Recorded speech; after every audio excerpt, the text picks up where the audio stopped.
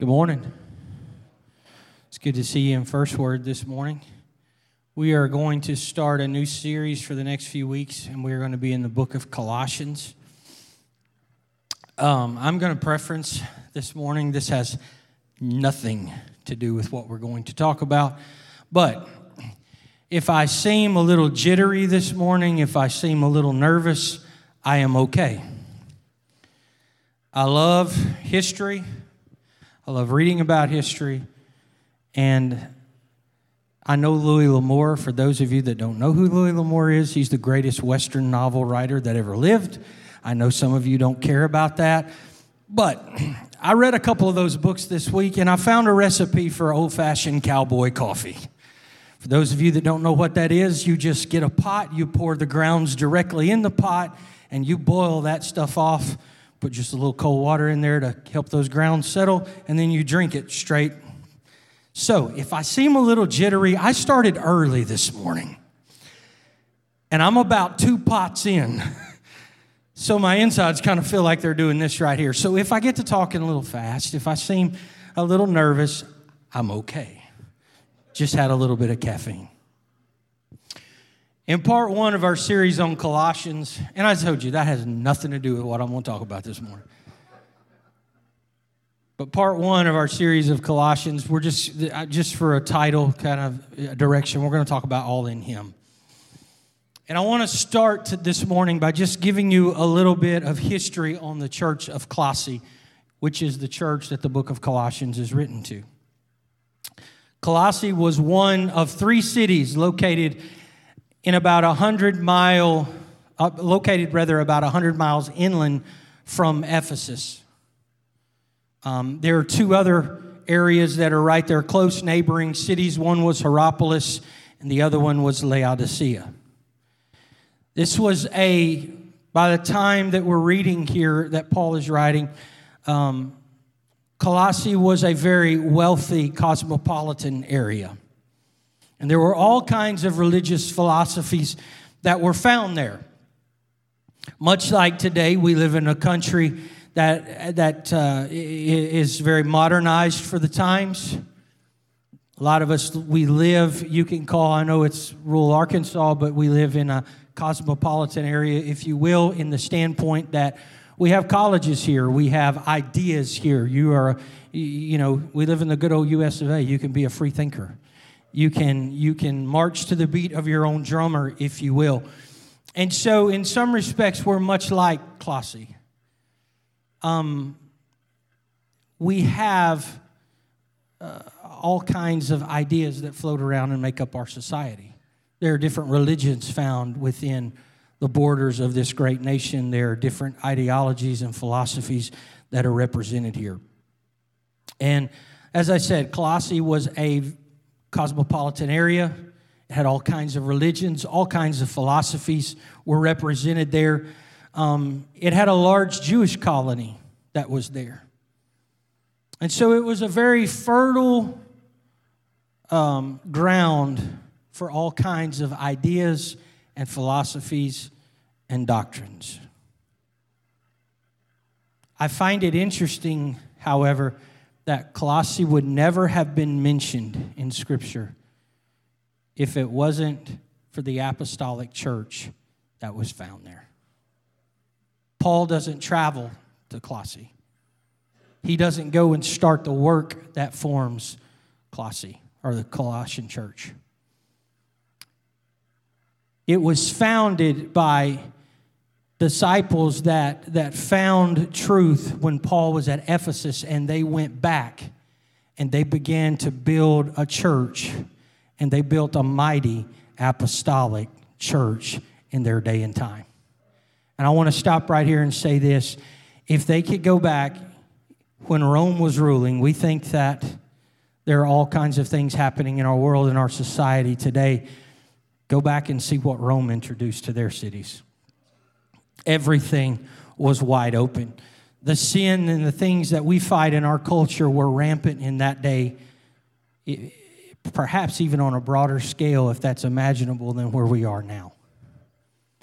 Yet there was a thriving apostolic church there. And ladies and gentlemen, I want to submit to you today, if there could be a thriving church that could be mentioned by the apostle, how much the more in today's age should there be apostolic churches in our cities that are thriving and that are getting the attention of heaven because somebody's doing the work. Paul will write a letter to the church, but Paul will never visit there. He will never fill a pulpit there. But we find in Colossians chapter 1, verse 4, and then again in Colossians 1 and verse 9, where Paul says that he has heard of their faith. He had heard about them. He had heard about the work. The work was doing phenomenal. It was growing. It was moving. They were experiencing revival. It says in Acts chapter 9 in verses 1 through 7, the church was born, I said, when Paul made his trip to Ephesus, and we're going to reference that. In Acts chapter 19, verses 1 through 7, it says, "And it came to pass that while Apollos was at Corinth, Paul, having passed through the upper coast, came to Ephesus. And finding certain disciples, he said unto them, Have you received the Holy Ghost since you believed? And they said unto them, We have not so much as heard whether there be any Holy Ghost. And he said unto them, Unto what were you baptized? And they said, Unto John's baptism. Then said Paul, John verily baptized with the baptism of repentance, saying unto the people that they should believe on him which should come after him, that is, on Christ Jesus. And it says, when they heard this, they were baptized in the name of the Lord Jesus. And when Paul laid his hands upon them, they received the Holy Ghost, or the Holy Ghost came upon them, and they spake with tongues, and they prophesied. And all the men were about 12.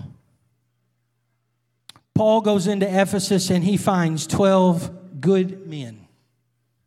12 men who have had an experience and that are trying their best to find God. And he asked them this question. He said, Unto what were you baptized? I see that you're good men. I see that you have had an initial experience. I want to ask a question. I know there's something different about you because your spirit connects to my spirit. I want to know, how were you baptized? That this morning really got me as I was studying and reading that. Unto what were you baptized? Paul did not look at them and say, hey, let me tell you, I've got this all figured out. I can give you a roadmap. You've been doing this all wrong. You have no idea. No, Paul didn't do that. He built upon an experience and a foundation that was already laid. He said, I know you have had an experience. I know that you have had an encounter with God. I want to know, do you know him in this fashion? Ladies and gentlemen, I want to submit to you today, there was a church that grew and flourished, but it was built on 12 men, and their introduction to the gospel was in this manner. I know you're great people. I know you've had an experience, but would you like to know a little bit more?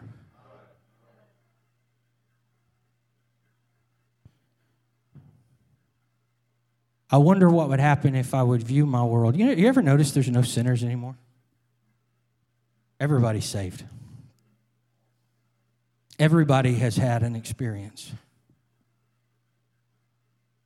I want to grow an apostolic church. I'm not going to demean somebody's experience. I'm not going to beat up what they have. My question is, have you been baptized in the name of Jesus yet? Have you gone a little bit further? Can I reach to you and introduce you to something that's a little bit different perhaps than what you've heard, but it's backed up in Scripture?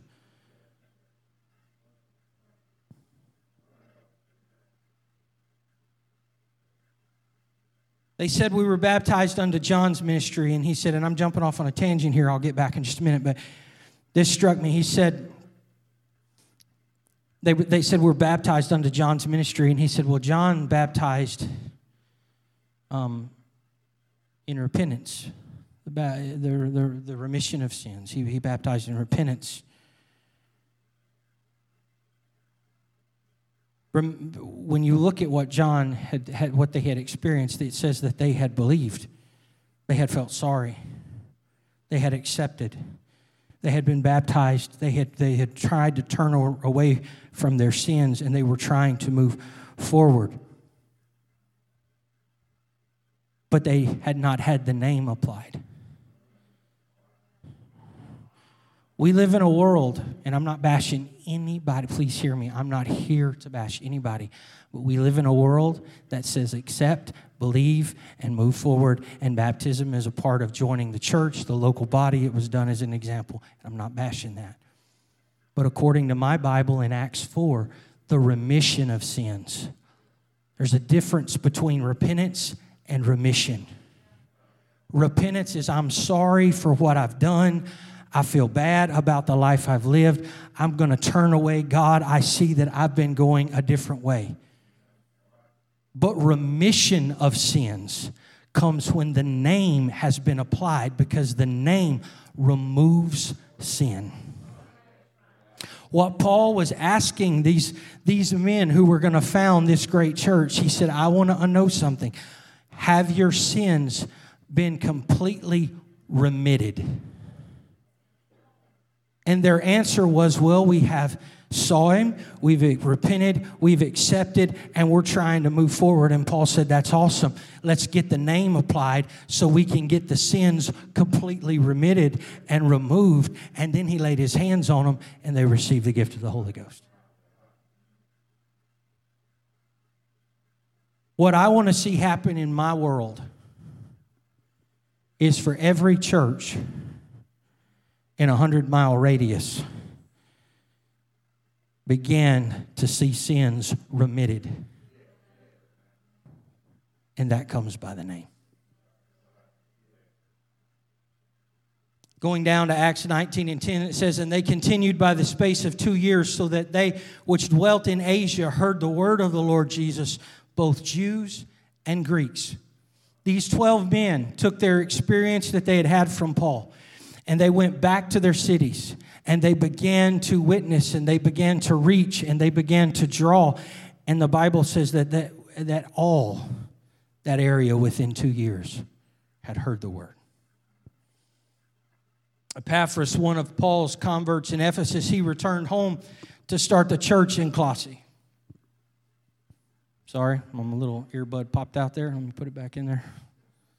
I've been tangled up, tied up, and all kinds of stuff. The other Sunday, if you saw me kind of doing this, I was twisted up, and I didn't want to be pulling, so stuff kind of flies out every now and then. Sorry. But Epaphras, one of Paul's converts in Ephesus, he returns home, and he starts the church in Colossae. And he also ministered in Hierapolis and Laodicea. And as the church began to grow, there was some things that began to come in, and it began to threaten this mighty work that these people were creating and being used of God. And Epaphras goes to Paul when he's in Rome. And Paul writes a letter that is taken back to the church that makes up your Bible, called the book of Colossians. There were a lot of things in that society that began to try to move in. And it began to try to pollute what was being preached. And that was what Paul began to try to address. You see, there were several things. I told you there was all kinds of religions, but there was a blended message that was starting to be preached in to the church in Colossians. It was part Christianity. It was part Jewish legalism. It was part Eastern philosophy. And it was part Gnosticism. I think I said that word right. Don't really know if I did or not.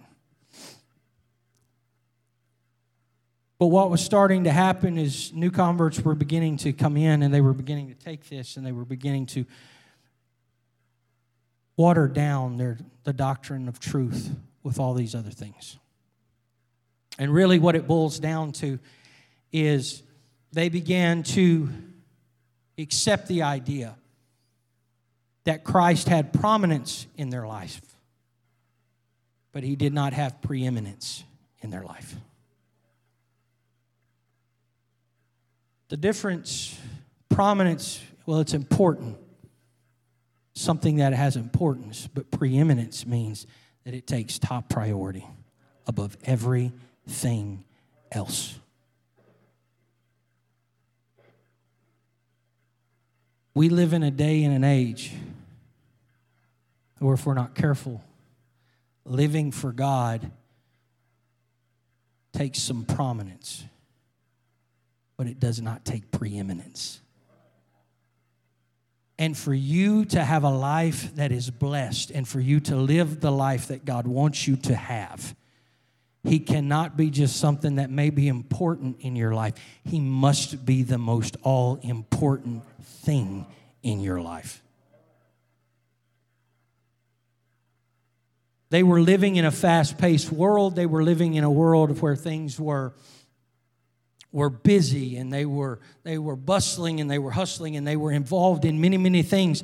And if they were not careful, they were beginning to prioritize things differently. And ladies and gentlemen, that is the day and age that we live in. We live in a day where we are busier than we've ever been. We have more things on our plate than we've ever had, and we're running at a faster pace than we have ever run as a society. And it is easy in this environment, in the church, for God to just become some prominent figure in my home instead of having preeminence in my home.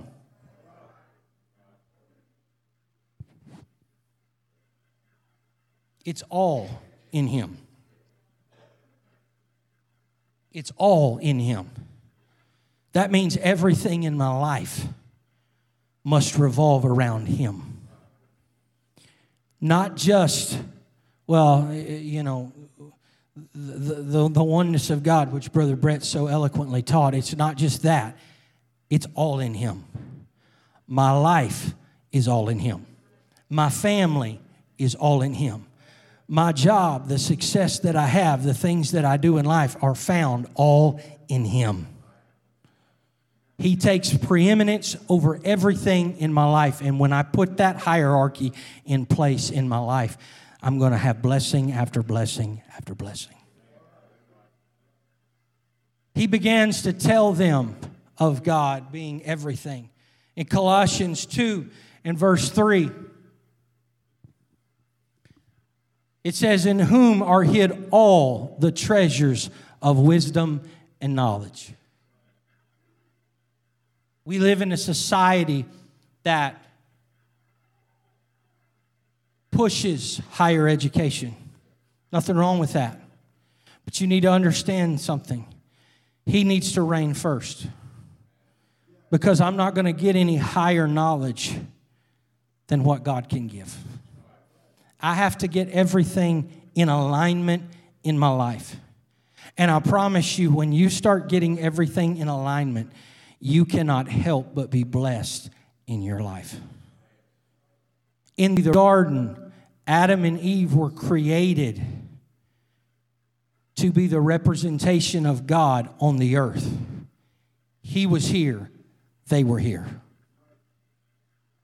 If I'm going to see the blessings of God in my life, in my church, in my home, in everything, He's here. And everything else falls into place right here. And I will say this, it was God and it was family. If it's God in your world and it's your career here and your family down here, you've got things off and you need to reevaluate where you're at. If you're going to have the blessings of God, it's God, family, everything else falls after that. Colossians 2 verses 9 and 10 says this, for in Him dwelleth all the fullness of the Godhead bodily. As was said earlier, the Godhead was in Him. Everything you found in Him. He came to redeem us. He came to purchase us back. He came to save us. And that required a sacrifice. So God stepped down and robed Himself in flesh and came and lived without sin and died so that He could purchase my freedom from sin.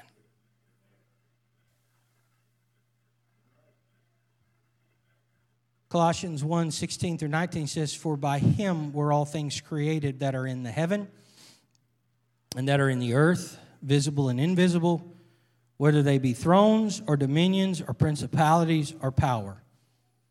All these were created by him and for him. And he is before all things, and by him all things consist. He's the head of the body, the church, who is the beginning, the firstborn from the dead, and in all things he might have preeminence. For it pleased the Father that in him should all fullness dwell. It's a very powerful scripture, and when you begin to look at it and break it down, he created all things. He made all things. Everything that's in the heaven, everything that's in the earth. What has dominion and power, he created. Anybody know what carried dominion and power on the earth? It was man. Man was created in the image of God, and he was given dominion and authority and power. You're to walk in dominion, authority, and power, man, because you're created in the image of God. But I want to go a step further, because in Genesis it says he created them in his own image, male and female. What was the woman's role? She was to show the beauty and the majesty and the glory and the holiness of God. They complemented one another. When God got ready to redeem mankind, he came in dominion and authority and power. And just as the law was established, and when mankind fell, it separated God from man. God didn't rewrite the law, but he came in the form of his creation to fulfill the law, because it's impossible for God to lie. And so what God said was the law, when man fell and he went astray from the law and sin entered into the garden and sin entered into the world, all of a sudden God has to come in and he's got to redeem mankind, but he's bound by his word. So he comes in the form of what he created to represent dominion and authority and power on the earth. That's the man Christ Jesus, and he comes and he dies to purchase us.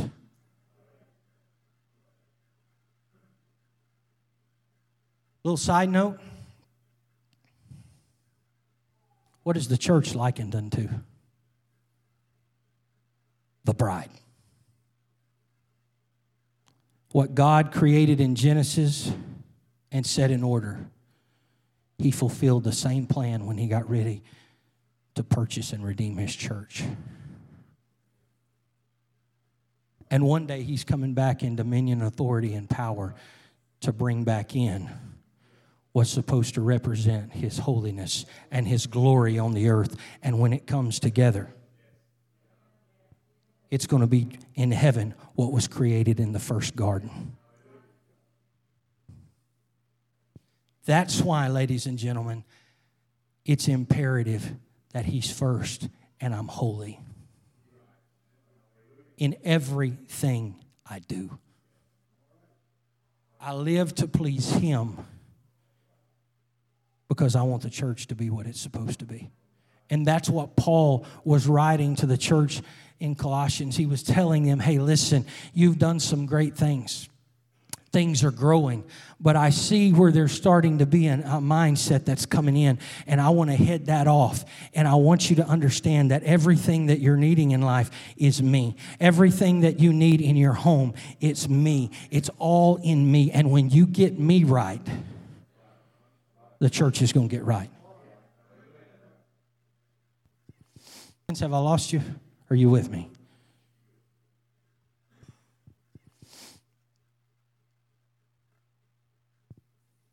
He came, robed in flesh, became man. There weren't two separate deities or three. It was a God that had created something to represent himself on the earth that he loved. That was man and a woman. And he loved them so much when they messed up, when they failed, when things weren't going right, when things weren't what they needed to be. That this spirit, who had no form, said, I'm going to put on flesh, and I'm going to become like them. And I'm not going to pollute the process, but I'm going to come exactly as I set it up. Dad, you're going to lead that home in dominion. You've been given dominion on the earth. The wife represents the beauty, the things that are great, the things that are appealing. But he said, I can't come in beauty, and I can't come in glory. I've got to come in dominion and power. And I'm going to get that by coming in the form of a man. Now I'm going to walk among them. And I'm going to see their hurts, and I'm going to experience what they experience. And then I'm going to go to Calvary, and I'm going to die to purchase them so that I can have fellowship and communion with them, and they can step into a place where we commune and we fellowship again.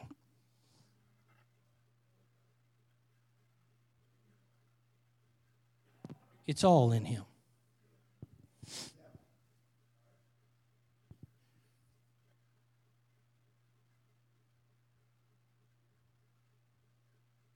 I wonder what would happen in our marriages if we took the mindset, it's all in him. I'm going to put you where you need to be, God. And you said, husbands, love your wife like Christ loves the church. I'm gonna begin to demonstrate a love toward you that I've never demonstrated before. We're fixing to get some things right in our home. We're fixing to get some things right in our home. I don't read where Adam and Eve were fighting all the time.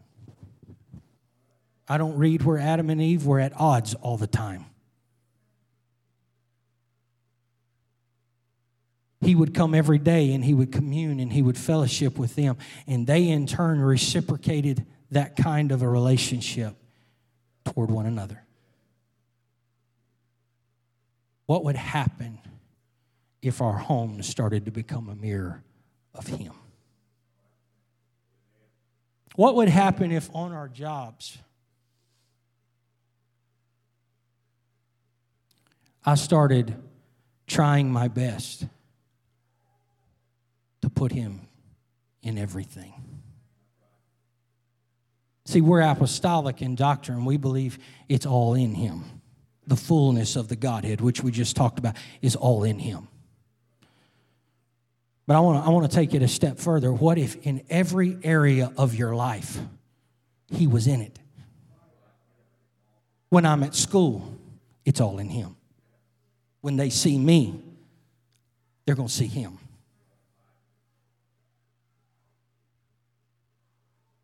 When that becomes our mindset, all of a sudden the church begins to grow. He was telling them, hey guys, I want you to understand something. I don't want you to get sidetracked in a crazy world and in a fast-paced world and in a world where everything is going haywire. I want you to understand it's still all in me. I'm still what you need for your home. I'm still what you need on your job. I'm still what you need in your finances. I'm still what you need in your social activities of your life. I am in every part. And when you put me there where I belong, the church is going to grow.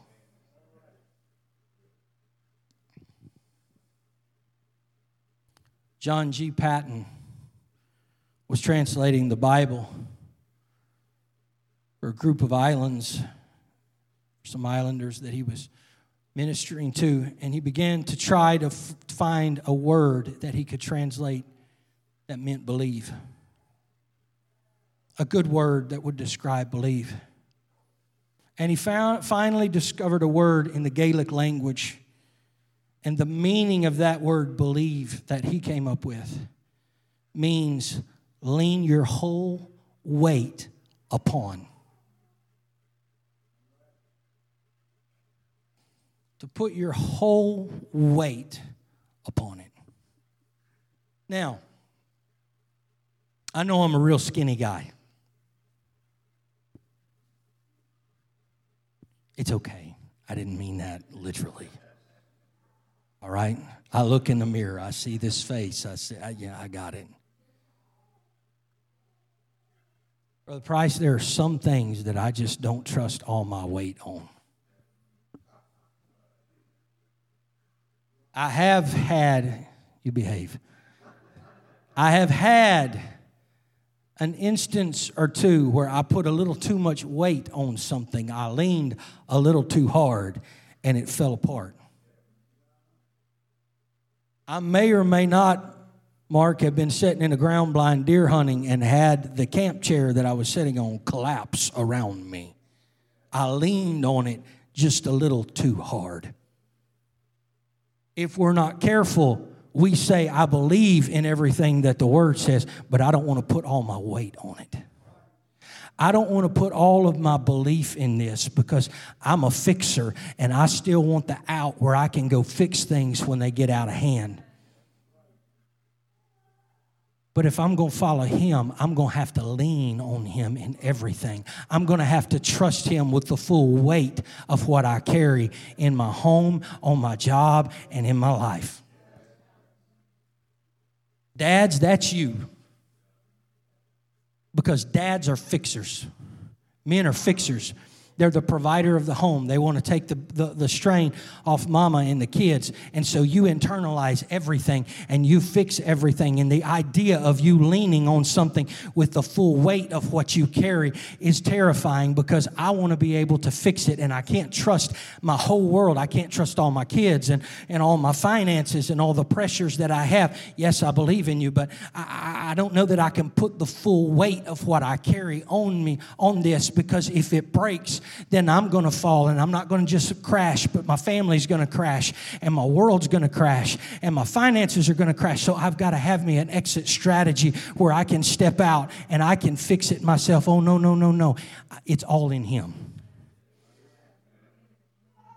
I'm going to have to trust Him enough to lean on Him for everything, because there's some things I can't fix.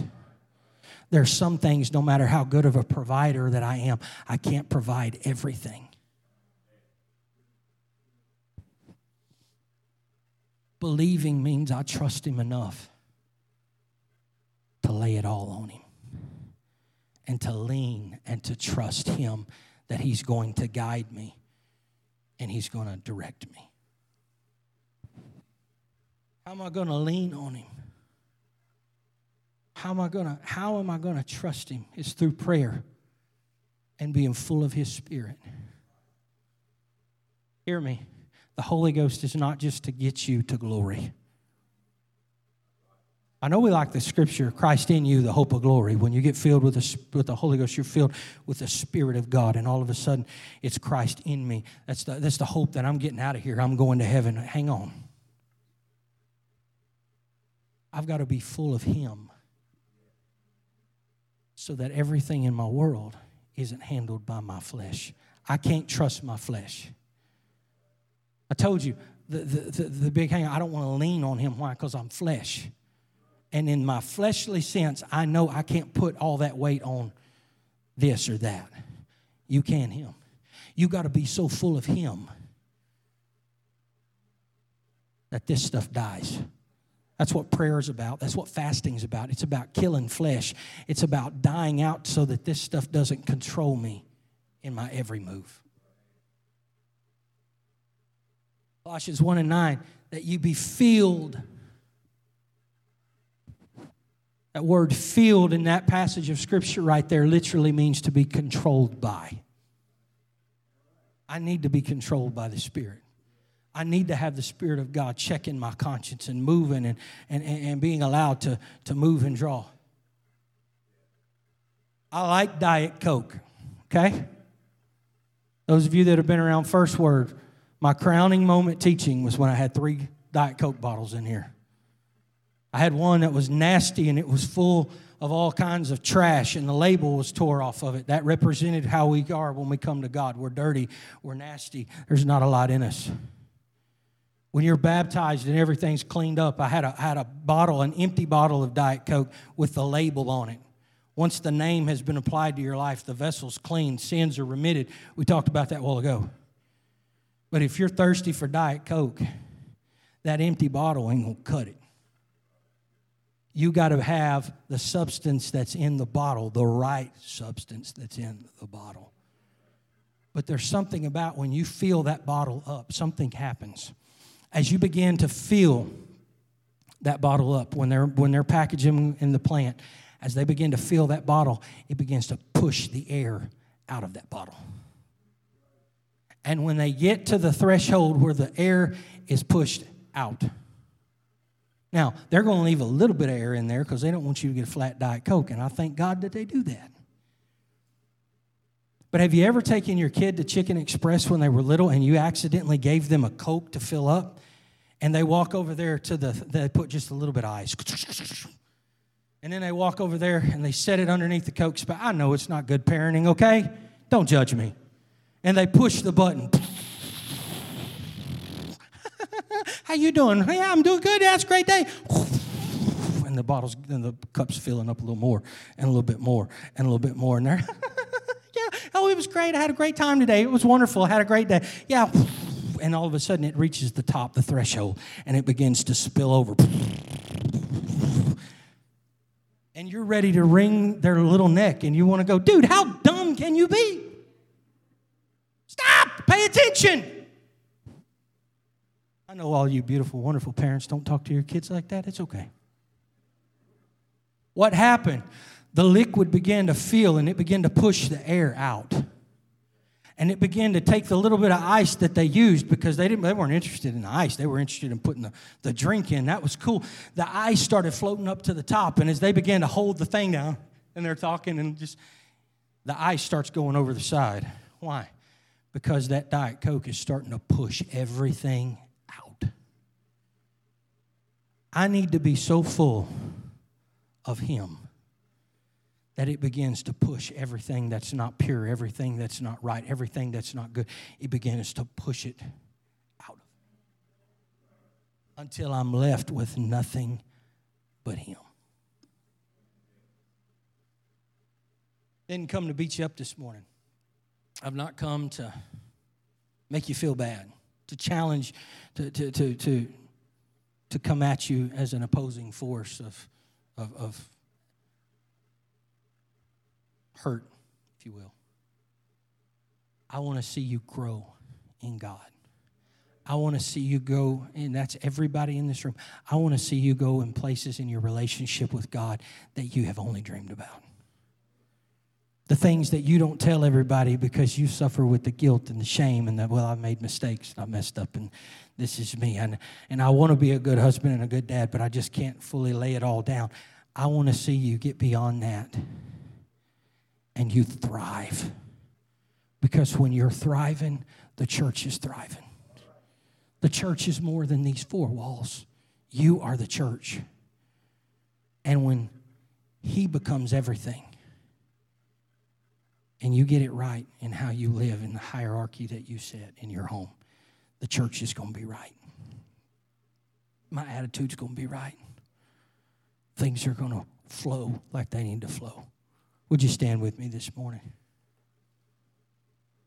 Oh, Lord, I love you, and I thank you for your goodness and mercy. I'm asking, God, that you would be with us today, that you would help what we've heard just take root in our spirit and our heart. Lord, I love you, and I thank you for this wonderful people. I pray you would go with us and guide us. Everybody said amen. We're going to take about a 10-minute break. You can greet somebody, get something to drink, shake hands, and then we're going to kick off our main service. So glad to have you in service with us today. Thank you for taking time out to be with us today.